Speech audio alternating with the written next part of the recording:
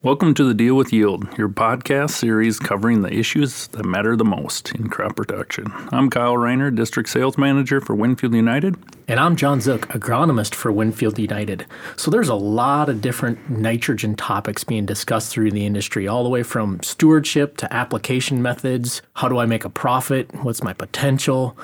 Today we're going to dissect some of these topics so we can get the most out of those nitrogen investments.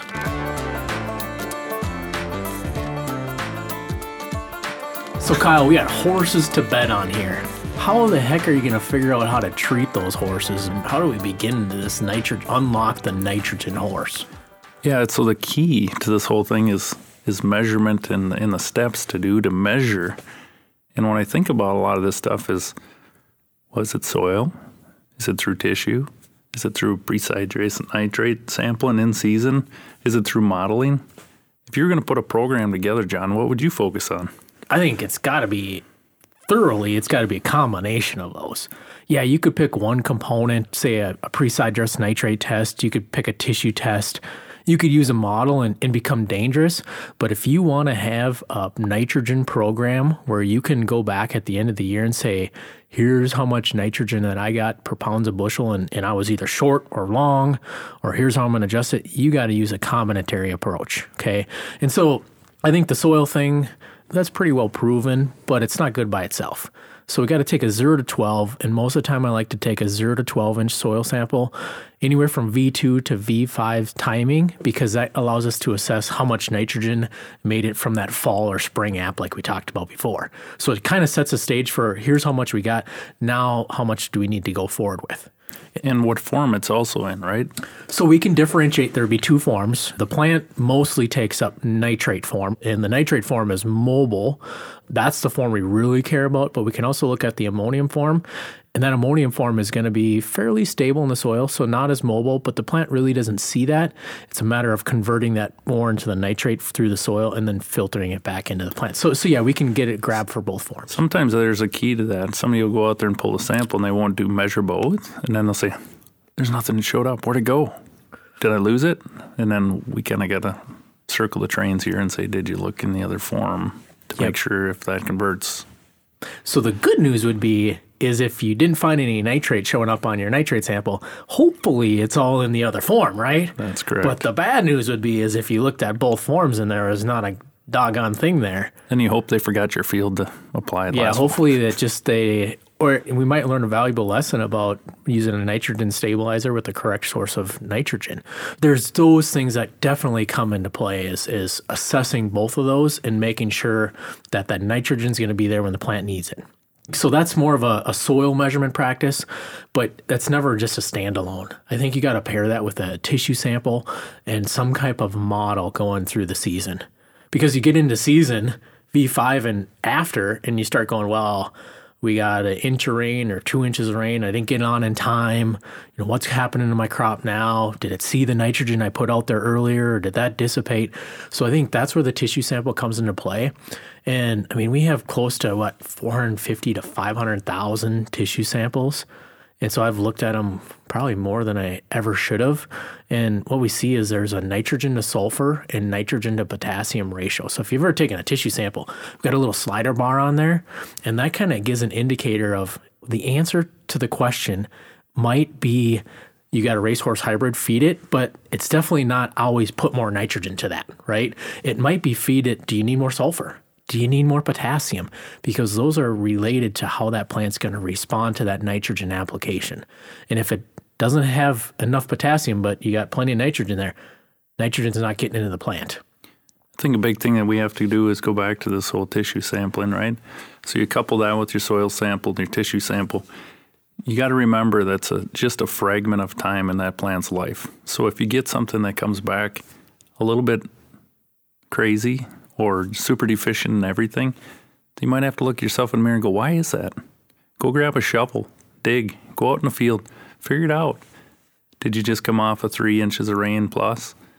It's not probably the best time to do it, but look, when I don't feel well, I go into the doctor, and what do? They draw your blood. Why is that? Because that's right to the source. Just because you're putting macros down on your field doesn't necessarily mean the roots develop into them. So think about that during this whole process. And so we talk about all this fancy stuff, N to K, N to S ratios. We had a bunch of information out that on tech bulletins and on how to guide through there. But I think really when I start to use those, it's when I get the tissue sample back, Kyle, and I look at it and goes, well, this is my best yielding cornfield on average. It's super green. It's growing like a banshee. And I took a tissue sample on it and it all came back red. The wheels are falling off. What's going on? And that's when I, like you said, look yourself in the mirror and I go, okay, it's red because it's growing so fast that you couldn't give it enough nutrients. So then you start dialing into, is it the right ratios of key nutrients that are there to help that plant make the decision? And really we can bounce that tissue sample, that snapshot in time frame, and put that into a model to say, okay, here's what we're seeing with the growth stages. Here's what we're seeing from nitrogen to potassium. Does the model predict that it's going to be a long deficiency, or is it just because it's growing so fast, putting on so much biomass, it can't recover? So that's where the models come into play is don't be alarmed if you get a tissue sample and it's all red. That might mean you're good. You're giving as much as it could, but what's the limiting factor? That's what the model helps us figure out.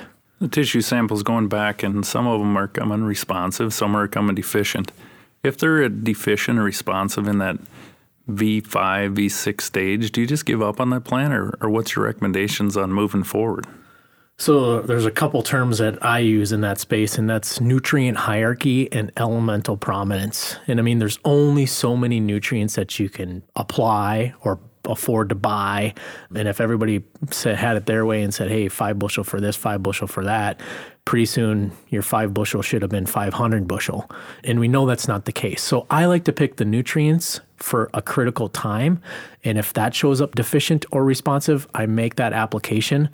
And then I maybe ignore or just slightly watch the nutrients that are responsive or that are deficient, but maybe I don't care about them as much during that timing. So elemental prominence and nutrient hierarchy are really some decisions that you got to put into practice at that V5, V8 timing. So you briefly spoke about nitrogen stabilizers. We got Inserv, Instinct, Agritane, Anvil, Centuro. I mean, how many more do you want me to say? How do I know which one's good? Do you know anymore? I'd have to think a little bit longer on this. You got all the main ones. Right. So, there's a lot of them that look alike, or I think it does the same thing, or it's way cheaper. How do we sort through that mess? So I think you got to start with what source of N are you using and how are you applying it? And there's a couple really nice tech sheets that we have and that I use to help myself sort through that spell out some of the nitrogen stabilizers, their active ingredients, and then show data behind them. But then here's how you use them. This is what you pair it with. Is it a urea application? Is it manure? Is it anhydrous? I mean, that one's kind of an easy one because, we fall into play. We're putting ammonia and we just want to protect that from the conversion. But looking at how those nitrogen stabilizers then fit into your program. So there's a bunch of them out there, but know that there's really only 2 steps that we're affecting. And they either act on 1 or 2 of those steps or potentially both. So figuring out how you're applying that application is and what source you're using is probably key to finding the right nitrogen stabilizer. Most of our acres in the upper Midwest don't have a lot of irrigation. So guys are trying to figure out, should I use UAN? Should I top dress urea over the top? And we don't control Mother Nature. If you do have a pivot, that's a good source of water that you can spin it and soak it into the ground. But these stabilizers have opened up huge doors in agriculture to preserve the amount of revenue that we put per acre on the nitrogen.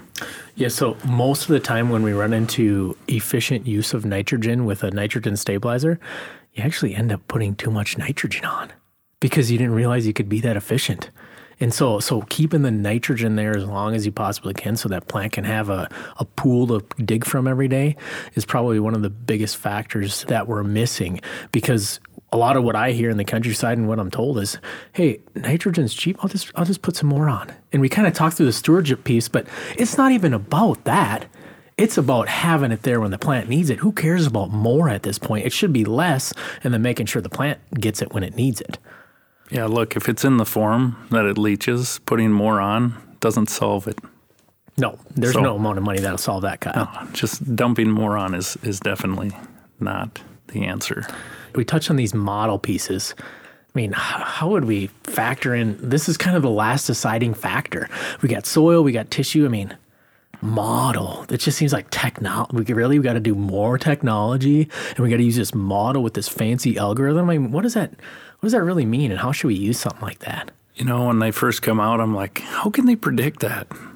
How can they measure how much rain come out of that cloud? Does that even make sense? We're trying to figure out how accurate are they? Can they be that accurate? Patching that in with your soil sample, your tissue samples, and all this. It's another part to the process of putting this all together for the farmer and for the retailer that's working. The more things you can couple in there to answer, it's the predictability. The guessing game is kind of over if you can keep putting the pieces of the puzzle instead of having a puzzle of 500 pieces you're putting together and you're missing 50 of them. Now we're maybe missing a couple of them, and it's given the risk reward thing a lot back to agriculture due to these models. You're right. Pieces of the puzzle is where it's at. Soil sampling and tissue sampling are two pieces of the puzzle, but think of the model as maybe like the back panel to that puzzle, right? You can put the puzzle's pieces in there, but without having the board there to guide where your corners and your end rows are, you never find where you need to start or where you need to end. And the biggest win for me, I think, when I think of a model is that you can look out in the future and say, let's look at 4 different scenarios. I don't know if it's going to rain in 2 weeks. I don't know if it's going to rain 4 inches or nothing, right? And I don't know what the temperature is going to look like. When are we going to tassel? When's our grant? I mean, all those things are kind of, you think about them, but you can't reflect back to crop growth and development or plant physiology. And the model really, in this case, would be field forecasting tool, really helps you go back to look at the agronomics of why you're making the management decision you're making with the tools that you have or the pieces of the puzzle that you've already collected. Along with return on investment, spending that money, what's the probability of return on that? So there's no silver bullet in agriculture, but if you get another pieces to the puzzle, your probability is success in the end by using every piece that you have given to us in the last 10, 15 years that we never had before this. So we're always looking to improve the Deal with Yield listening and experience. If you visit dealwithyield.com/survey, so you type in dealwithyield.com/survey, you can find a link to the survey. If you take the survey, you'll be entered to win an Amazon gift card. For more episodes, find us on iTunes, Podbean, and dealwithyield.com.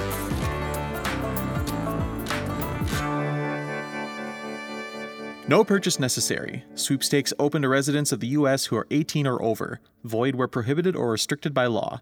Subject to official rules available at dealwithyield.com/survey. Sweepstakes end June 1st, 2019. Sponsored by Winfield United.